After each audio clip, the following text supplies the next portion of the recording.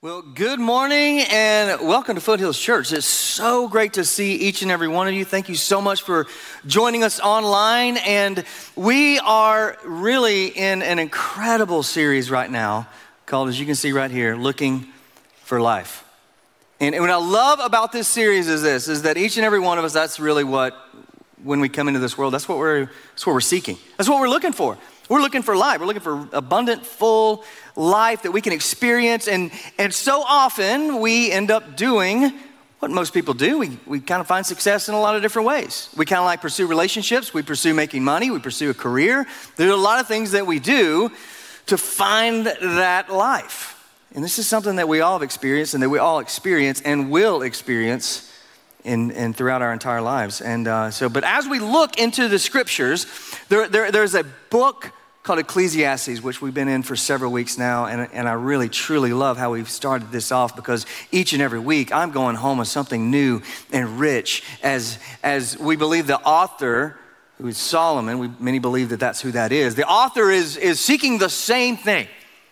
Years ago, as he wrote this book, he's seeking the same thing. He's looking and seeking life. In fact, it's incredible when you hear about who this guy is, that he's incredibly rich, wealthiest in the region, probably in the world.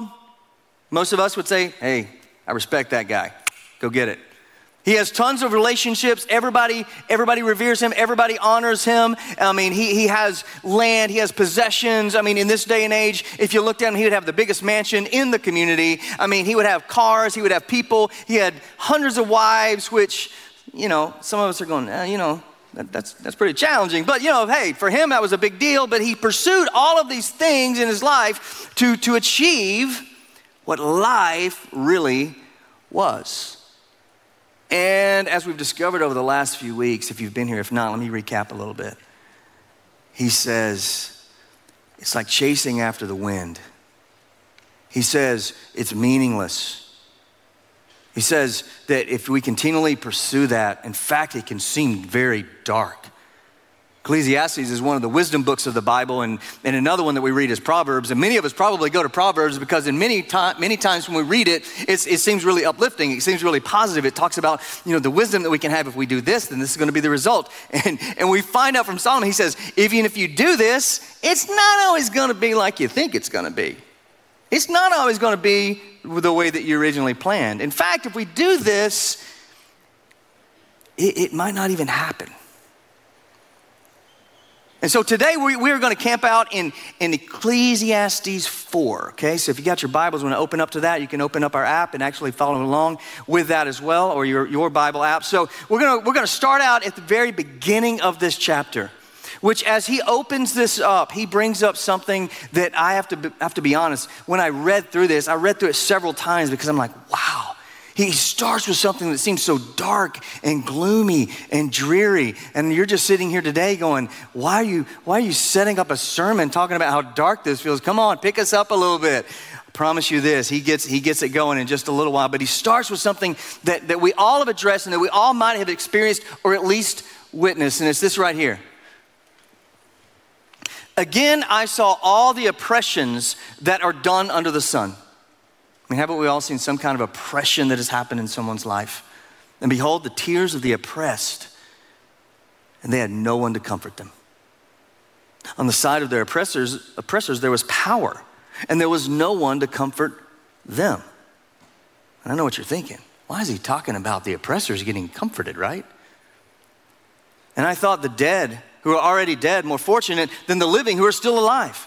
But better than both is he who has not yet been and has not seen the evil deeds that are done under the sun. Under the sun speaks of, he's mentioned that several times. Under the sun means everything that happens in our life. Under heaven, not that we have not achieved and gotten to heaven, but everything in our life, that as we experience this and everything that he has seen between the oppressed and the oppressors, there's no one to lift them up. There's no one to help them. And he makes this statement at the end that says that for them, it feels better that they didn't even exist. If you read in Job and other parts of the scriptures, Job even mentions that where he had so much, everything was taken away. And he says, it's probably better that I've never even been born. And for those of us that have gone through being oppressed, those of us who have struggled in certain situations in our lives, what we've witnessed and what we've seen, and you have known and you have seen people that have gone without clothes, without food, that we see all over the world, the countries that have experienced genocides, that we see in our lives, and if we witness, maybe it's a marriage that seems to be falling apart, and there's an oppressor, there's an abusive husband or a boss that is oppressing an employee, that we've witnessed it, we've seen it, and the feeling is sometimes it's like, it's better to not have even been born. Wow. How gloomy does that feel? And I'm telling you what, when I read through this, I was reading through this chapter as I was preparing for this. And as I read through that section, I kind of moved on because there was a section I really wanted to get to, right?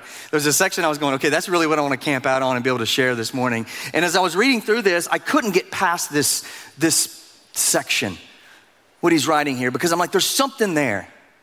In fact, I never believe, in fact, when I open up God's word, I never just believe that I'm just reading to read. I honestly read this in every time going, God, you want me to do something with this. And if you've never really read through, I encourage you, we're reading through the New Testament as a church right now, read through it. There's so much that is so rich, and I promise you this, as you read it, you're like, I might not understand it. It's okay, come back to it. I had to read this about 15 times before I came back to it, even this time. And what I discovered was this. There is injustice in this world. You can't deny that. We've all seen it. We've all witnessed it. We've all seen it. Some of us have experienced it. There's injustice in this world. And it's one thing to recognize. It's one thing to identify. It's one thing to say, yeah, that's true. Amen to that. I've seen it. I've witnessed it. But here's a question that I had to wrestle with. Does the reality of injustice break your heart?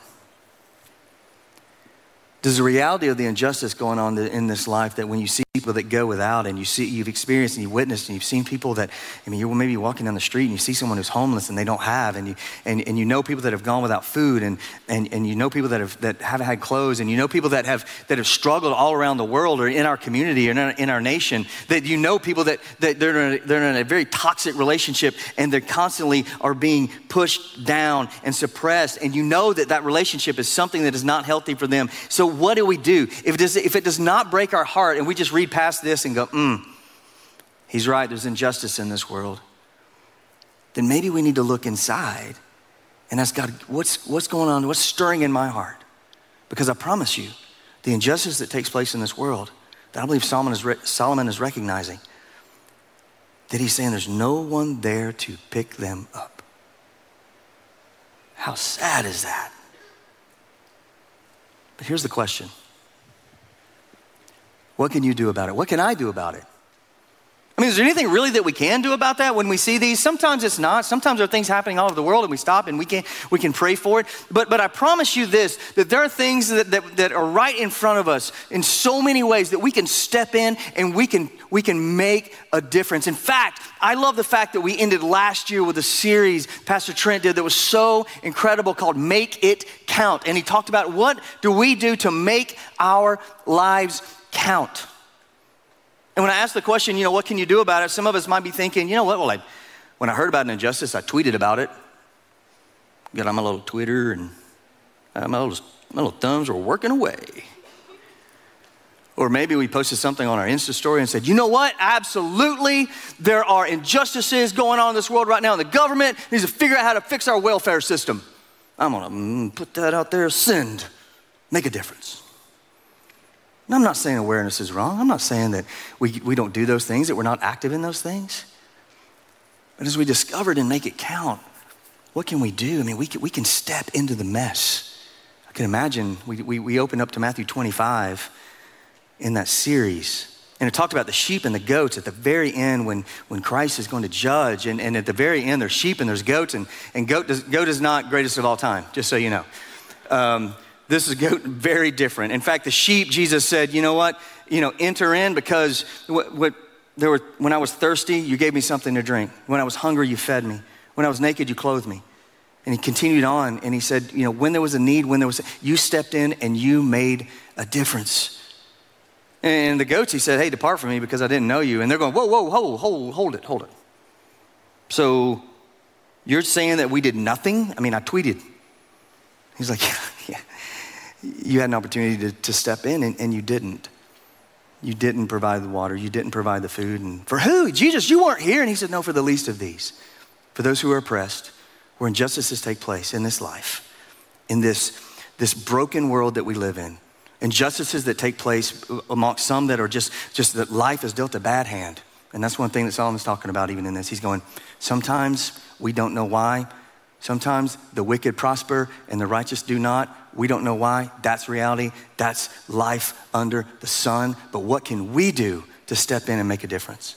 Man, I encourage you to get on Make It Count. Get on that site. Find ways when you know of things that are taking place. Step in, because as followers of Jesus, we can make a difference in the lives of others. In fact, I believe we're expected to because of what he has done for us. So as we start this chapter, man, as we open this up, there's something that's so incredibly rich right there to say, oh, how sad that is. But then the question is, but what can we and how can that impact us? How can that impact us to step out and make a difference? And then we find that Solomon begins to move on to work. He begins to move on into the ways for himself and many of us that we begin to pursue success. And when we've identified what is success in this life, the secret to our success is to work hard, to achieve, to continue to move forward, to continue to make more money, to get status, to work up the corporate ladder. And he's saying this is what most of us and many of us will do, but then there's a little bit of a warning that happens along the way. Then I saw all toil and all skill and work come from a man's envy of his neighbor. This is also vanity. Now, the interesting thing about this word right here, vanity, this word is actually hevel, which is, if you were here in week 1, Pastor Taylor spoke of this. It's not talking about vanity in a way of a vanity like being vain or concerned about your looks. It's not really speaking of that. It's actually speaking of like smoke. Like you've seen smoke that kind of comes out and it just disappears. It's kind of mysterious. You can't really grab it. You can't really do anything with it. It's just this mysterious smoke that just occurs and it just dissipates. It's gone. And so that's the reminder there. The envy of a neighbor's haves and we do not have and we are the have not that we think. This also is vanity and a striving after the wind. The fool folds his hands and eats his own flesh. That's kind of gross. Better is a handful of quietness than 2 hands full of toil and a striving after the wind.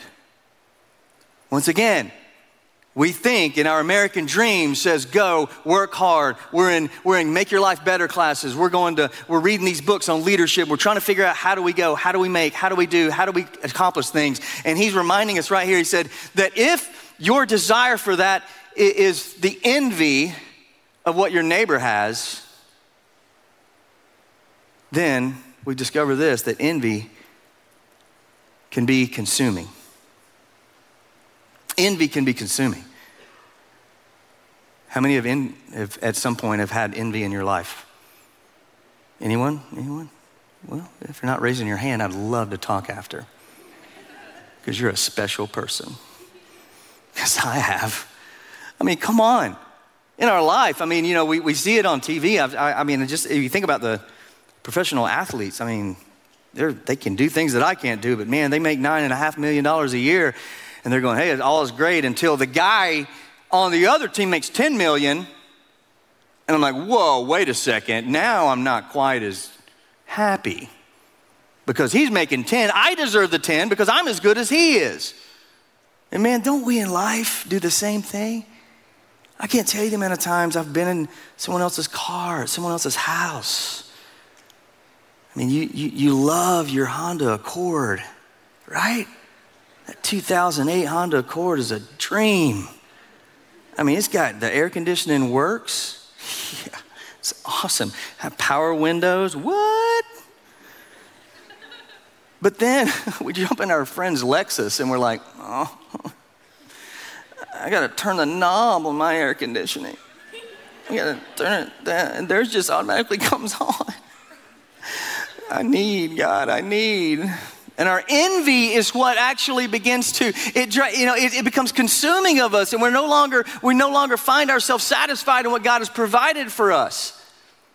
And we also discover this in this passage. It's crazy because the pendulum swings as he mentions this right between two verses. And he speaks of the envy that we have for others and how that can be so consuming. But then it swings to the other side and talks about idleness is like, it's like consuming your flesh. And so idleness it can be cannibalizing. It can actually begin to consume yourself too. And I know that's a gross kind of word when you think about it, but it's basically it's taking from one thing to give to something else. And it's taking what you can do to make a difference, to make your life count, to make an impact, to get to work. In fact, work is a good thing. I promise you that. He speaks of idleness right here, going, no. Don't let the envy of others cause you to basically be paralyzed and fold your arms and say, well, I'm not going to do anything. But God shows up in a burning bush.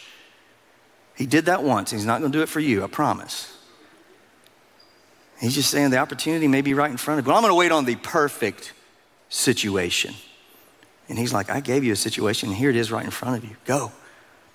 That God has provided. And for us, whether it be the envy or whether it be the idleness, here's a question that we have to ask ourselves as we read this is, are we content? Are you content? Am I content with God's provisions? Are we really content with God's provisions? I mean, God's the one that's provided, right? We think we have, but no, he is truly the one that has provided. And are we truly content with what he has provided for us? I have to be honest, I've struggled with this a lot in my life. I've seen what others have had and I've been like, man, if I only had some of that, then my life would be happy. I would be content. I would be joyful. Several years ago, I had an opportunity, within a matter of about a year, I went between Peru and Costa Rica on two different trips. And the churches that we were working with, the ministries that we were working with, took us to homes, if you wanted to really call them that. In our definition of a home, they really weren't. In fact, when I walked in, many of these homes, one of them I remember was just tarp, 4 sides, dirt floor, tarp on the ceiling. And I don't know if you know anything about a tarp, but they really don't breathe. There's no breeze or anything coming through there, and it's already 105, feels like 140 in there. And we go to other houses where there's just dirt floor and whatever they can do to make, putting boards together as a surrounding and some kind of a roof. But each and every one of the homes that we went to, we probably went to 15 or 20 homes, both places. And I'll never forget as we're making these home visits that each person, when they looked at me and I walked in and I'm standing out there and they're like going, please come in. We're there with the pastors, with the ministry leaders, and they're going, please come in. And they served us whatever they had, which was not much, I promise you. And as soon as they walked in, they helped us find a seat, and they're like, welcome to my home. That was the feeling that we had. There was no shame of, you're from America. I get it, you're from the US of A. You probably have a lot more than this. I'm kind of, let's just meet outside for a minute. No, they said, come in, please, because this is our home. God has provided this. And I can't tell you the amount of times my pursuit of the American dream has caused me to lose sight of my contentment in what God has provided. Have you? Are you truly content with what God has provided for you? And he continues on as he's talking about work and accomplishments and what we gain. And he said, again, I saw vanity under the sun, the smoke, the vapor, and one person who has no other, either son or brother, yet there is no end to all his toil. And his eyes are never satisfied with riches. So that he never asks, for whom am I toiling and depriving myself of pleasure? This also is vanity, smoke, and an unhappy business. He mentions right there, he's like, hey, when you're pursuing, when you're working, when you're going for things, when you're trying to achieve, when you're trying to gain and you're trying to, whether it's money or status or whatever that is, when you're trying to gain all of this stuff, money, possessions, all of that, if you are by yourself, then working for self always ends, and it ends with only self. When we work for ourselves and it's just our gain, when we're about consuming, when we're about, hey, I'm going to make so that this can be something that I can use and that I can consume and that I can have. Then at the end of our days, guess what? You're surrounded with a whole lot of stuff and no relationships to share it with. And he's reminding that, hey, if nobody's come along with you, I mean, maybe it is your family that you need to be providing for, and the provision, once again, is from God, and we recognize that, we acknowledge that, but the provision is saying, I want to be able to do and to give good gifts to my kids, absolutely. I mean, the scripture tells us that how much you love to give good gifts to your kids, I mean, how much your Heavenly Father loves to give good gifts to you, and so we love to be able to provide. We love to be able to say, hey, we want to do some of these things, and working hard and being a part of that and diving into saying, God, you have given me this opportunity, and I want to take advantage of this wholeheartedly, and I want to give my best, and I don't want to be idle, and I want to pursue, and I want to do these things, but to not have anyone to share this with, to be able to kind of give to along the way, we're just pursuing me. And from the very beginning, the original sin started with me. And honestly, I can't think of a single sin that doesn't involve me and what I want. And maybe it's the ministry of thinking about what it means to give to others, and what it means to not just be to be about self. Is you're thinking, what can I do, and what kind of purpose can I find? Well, we discover this as he shares, working for others provides purpose. And I know everything that we do is for the Lord. I mean, our work is for him. Is absolutely, my work, my hand, everything, my brain, everything that I do is for God. I mean, when you have that attitude, I'm telling you what, it's a game changer, which we discover that Jesus came, said, I come to give you life, that you can have it abundantly. And so that as we begin to have this relationship with him, and as we begin to understand what that means, then we begin to work not just to consume for myself, but we're going, I want to be able to provide for my family, but also when there's a need, I want to have margin in my life. I want to create this little nest egg here, this little pool of opportunity to say that I want to step in and help. I want to be the one that helps someone to lift them up and to say, you know what, there's an incredible need going on with the church in the community. I want to be able to step in and help with that financially.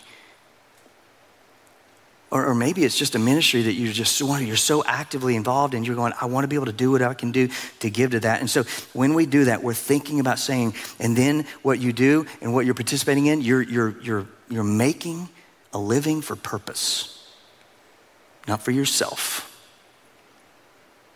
So the question, as we read this from the preacher that we read in there, is your work for others or for you? Is my work for others or for myself? Simple question. At the end of the day, when I get my paycheck, am I thinking, how am I going to spend this bad boy? I've been wanting this for a while. Is that wrong? Not necessarily. I mean, God has given us opportunities to treat ourselves. In fact, if he's given us $10, he basically, as we read in the scripture, when we talk about tithing, he says, hey, starting out with, take $1 of that, give it to the church, and then see the ministries take place of how you're going to help fund that, and then live off 9 to be able to share with yourself, with your family, and to be able to share with others. He's like, hey, this is pretty generous. You know, you think about it, you're like, wow, that's a pretty good deal when you think about it. God, you've given it to me to begin with, and you're just saying you want one of the okay. So God says, enjoy it. Enjoy those things. But don't be all consuming, because then you're chasing after the wind, which you will never, ever, ever catch. This next section here I absolutely love. And let's go ahead and read this together. This is one of my, you probably have heard this. If you've been in church at all, you probably have heard this at some point, that the passage. In fact, you probably even heard this at a wedding, because a lot of people use this at a lot of weddings. And it says right here, 2 are better than 1 because they have a good reward for their toil. Think about that just a minute ago. We just talked about work and everything that you're involved in. He's saying if you're by yourself, but right here he moves into this whole understanding of 2 are always better than 1, 2 greater than 1. And so in any area of our life, including work, and when you think about it, I mean, 2 people working on something is always most likely, I mean, I can't think of a situation where 2 is not better than 1, but some of you may just be like, I just like to work alone. Promise if you train someone else along the way, they'll be able to come along and help you, which is another reason why we love have so many people engaged in serving here at FC. We love to be able to say 2 are so much better than 1. I mean, can you imagine Pastor Brandon up here by himself trying to lead worship? That would be pretty fun to watch. But no. on any given Sunday. We don't want to see that. I mean, imagine just one person standing out in the parking lot trying to direct people. No, we want a little mini army that's around here just that has the role, that is the body of Christ. And that as we discover that two are always better than one for their toil. For if they fall, one will lift up his fellow. But woe to him who is alone when he falls and has not another to lift him up.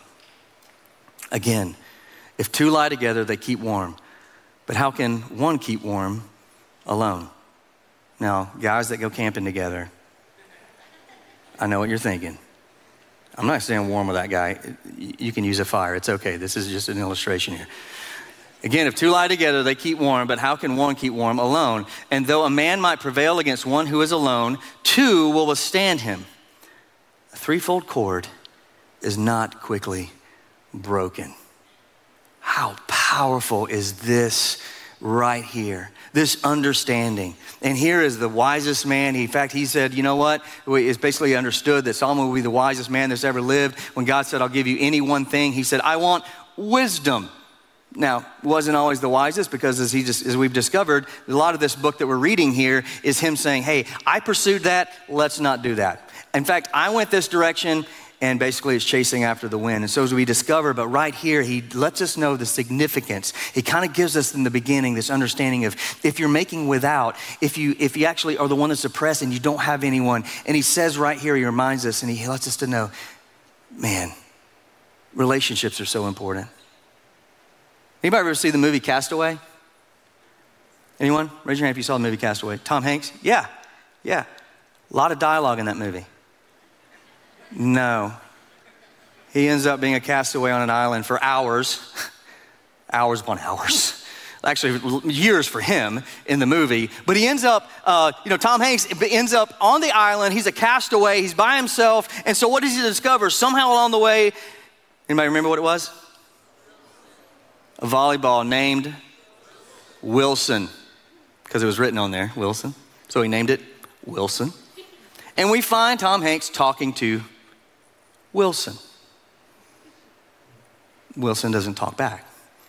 So this whole movie, we discovered this guy who is mentally beginning to lose it, and he's going mad because he's alone. He has no relationships. My wife and I, we recently have been into the show called Alone. If anybody's watched that. So this is a show called Alone, and it's multiple seasons where they drop individuals off in the far northwest, up in Canada, where it gets so cold, and they drop them by themselves, and they say, now survive. And for a few seasons, it was like you get to this certain place, and if you're the last person standing, you win. This last season was like get to 100 days. And man, they put the best of the best out there. They put people that were trained for this, that had trained their entire lives to be like, you know what, I'm a survivor. Put me in any situation, I can survive.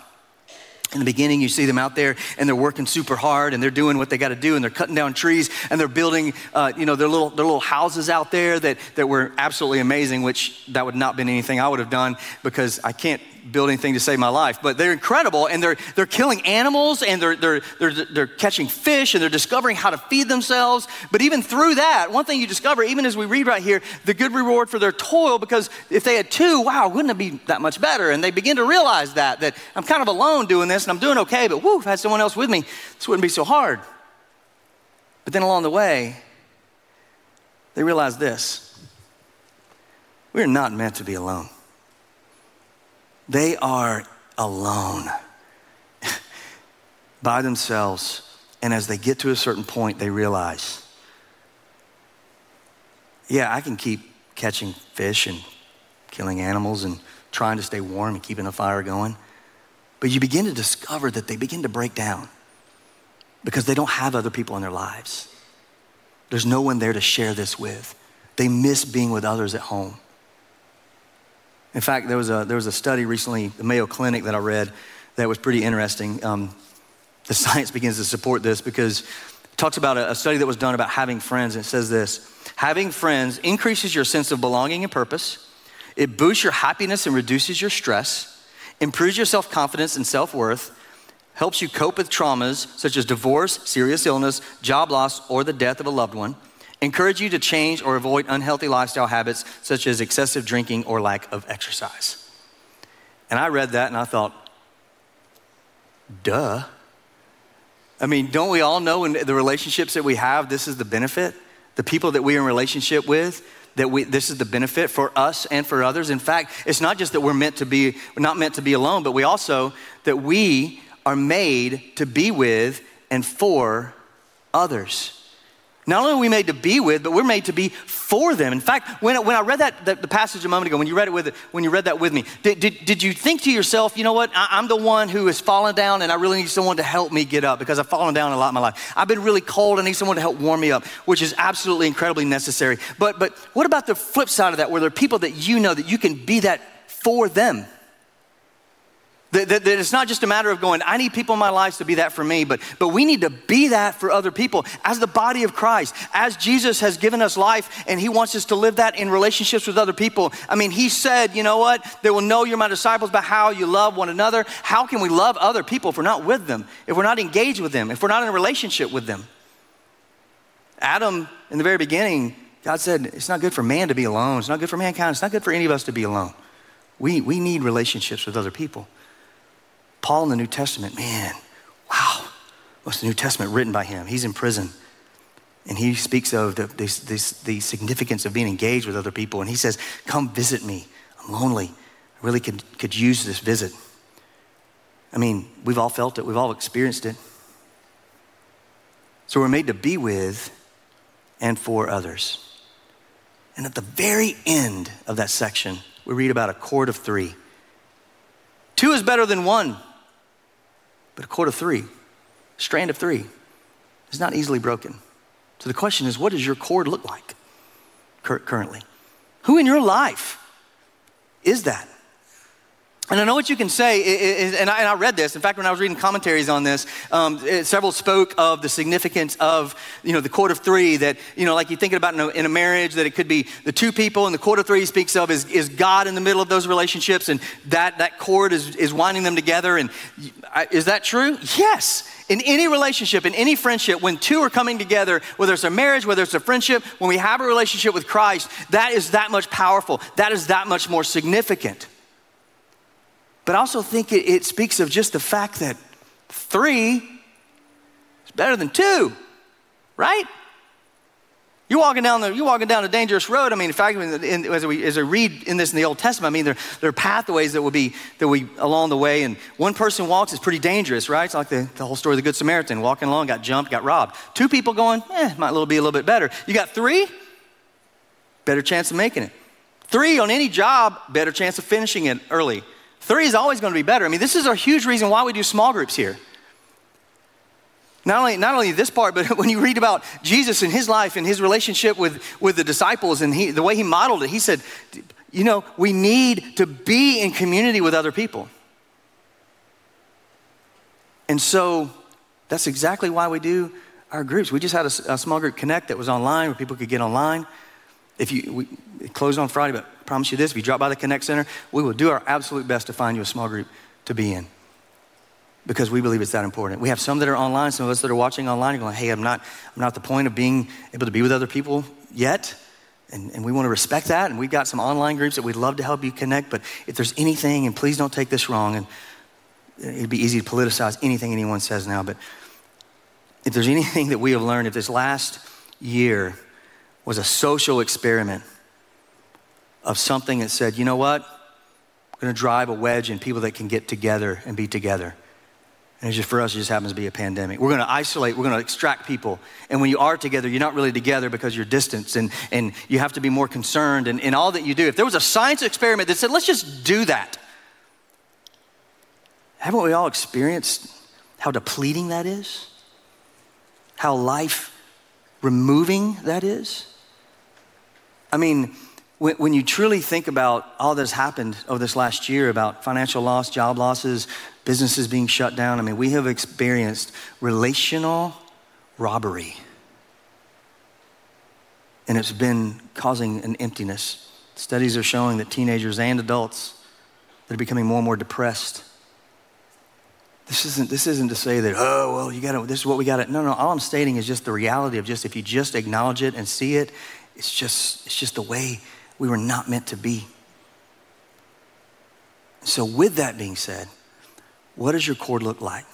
If you have to be by yourself right now, if you have to be more removed, how are you reaching out and connecting with others? How are you for them and they are for you? What can we do to continue to let that cord grow and to be strong so that when we fall, someone's there to pick us up. When they fall, I pick them up. When they're hungry, I help them. And so it just becomes this relational growth that happens that I believe God uses, so significant for our spiritual growth. So then as we wind down this chapter, Solomon takes us to a parable. He says this right here. Better was a poor and wise youth than an old and foolish king who no longer knew how to take advice.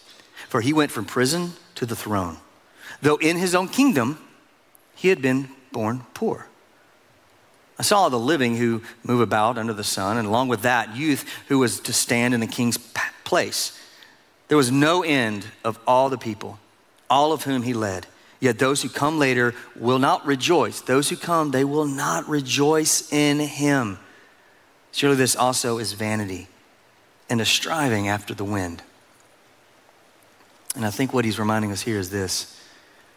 It's better to be poor and wise than rich and foolish. It's pretty straightforward. In that parable, he's saying, you know, I've had all of it. I've been rich. As he wrote this, I imagine he still is. He's going, I have it all. But I promise you this, that's not going to bring life. You want life? You want to experience life? You want to pursue life? That's not where it's found. Is that a blessing? Sure. But it can also be a curse. Because you can continue to pursue so much stuff in life and to pursue that success that you continually push others away. Constantly striving for achievement can drive others away. Because we're just going after what we want. And this once again boils down to the relationship of saying, I'm centered on me, not thinking about what can I give and be a part of to others. As we read that a moment ago, he said that along the way, no one was there to celebrate. No one was there to acknowledge. No one was there. And so was it wrong for the king to be wealthy? No. But the king in so many ways was foolish because was thinking about what can I do to push others aside, to bowl them over, and to continue to pursue what is best for me. So here's a question as we wrap this up. What is more important to you, accomplishments or relationships? Accomplishments or relationships? Are the relationships that significant and important to you? To say that, you know what, along the way, man, I want to leave a legacy with people. When I get to the end of my days, I want to know what they say about me was, you know what, successful, driven, all of these things, but at the end of the days, care more about me than what they could provide or what they could give or what they could do. Could be a poor youth. What happens around being a foolish king says, I have to do whatever I have to do to earn for me. So as I encapsulate all of this, when I read through Ecclesiastes 4, I think there was one bottom line that really resonated, and it's this, that we are better together. That when we are the body of Christ, when we truly operate in that way, that when we are his hands and his feet, and he says that no matter what you are as the body, the body is not to be divisive and separate and pulled apart. When he says that you're the body of Christ, when you operate in this way, now go and make disciples. Go and make a difference in this world. Go and impact this world for the kingdom. Let them know that I am here. Let them know that what my relationship with them is far surpasses any other relationship. In fact, Solomon's writing all this and he's talking about the significance of relationships. And then, man, as Christ came years later and fulfilled everything he's saying. When he's got the broken, I'm there for you. The ones who are without, I'm there for you. The ones who need to be picked up, I'm here for you.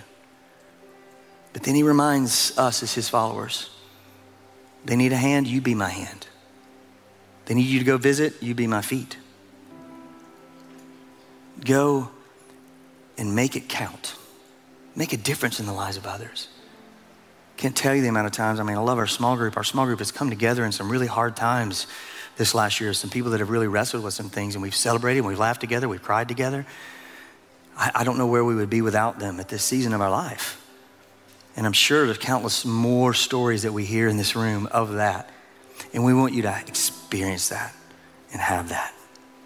Because we truly are better together. Not because it's just what we want. It's because it's the way our designer designed us. Heavenly Father created us in this way. And to pursue other things that fill that area of our life is hevel, smoke, chasing after the wind. It says to make a difference in our world. Let's do for others. Let's realize the significance of what it means to have other people in our lives and us to be there for them. Let's pray together. God, we love you, and we are so amazed at how much you love us.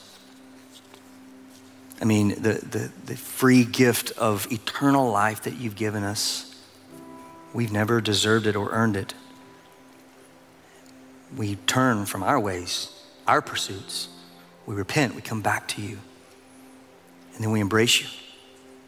But God, each and every day, I know it's so easy for us to drift, and it's so easy for us to begin to pursue all of these areas that we read about here from Solomon, saying, pursue that, I promise you this, at the end of your days, you're gonna feel empty. And God, as we embrace that, as we recognize where our true, full life that you promised us is found, we realize it's not in pursuing me. It's pursuing what will point people to Jesus, because we know that is where life is found. Where's the meaning of life? Where do we find it? In Christ. And then when we live that life and truly celebrate it as you called us to live it, it changes others. And our life here on this earth and for all of eternity is that much richer. It's in Jesus' name we pray. Amen. Thank you for listening to this sermon from Foothills Church. If you made a decision to follow Christ while listening today, or if you have some more questions about what that looks like, then let us know. You can text FC Decision to 97000, or you can head over to foothillschurch.com/decision. We hope you have a great week.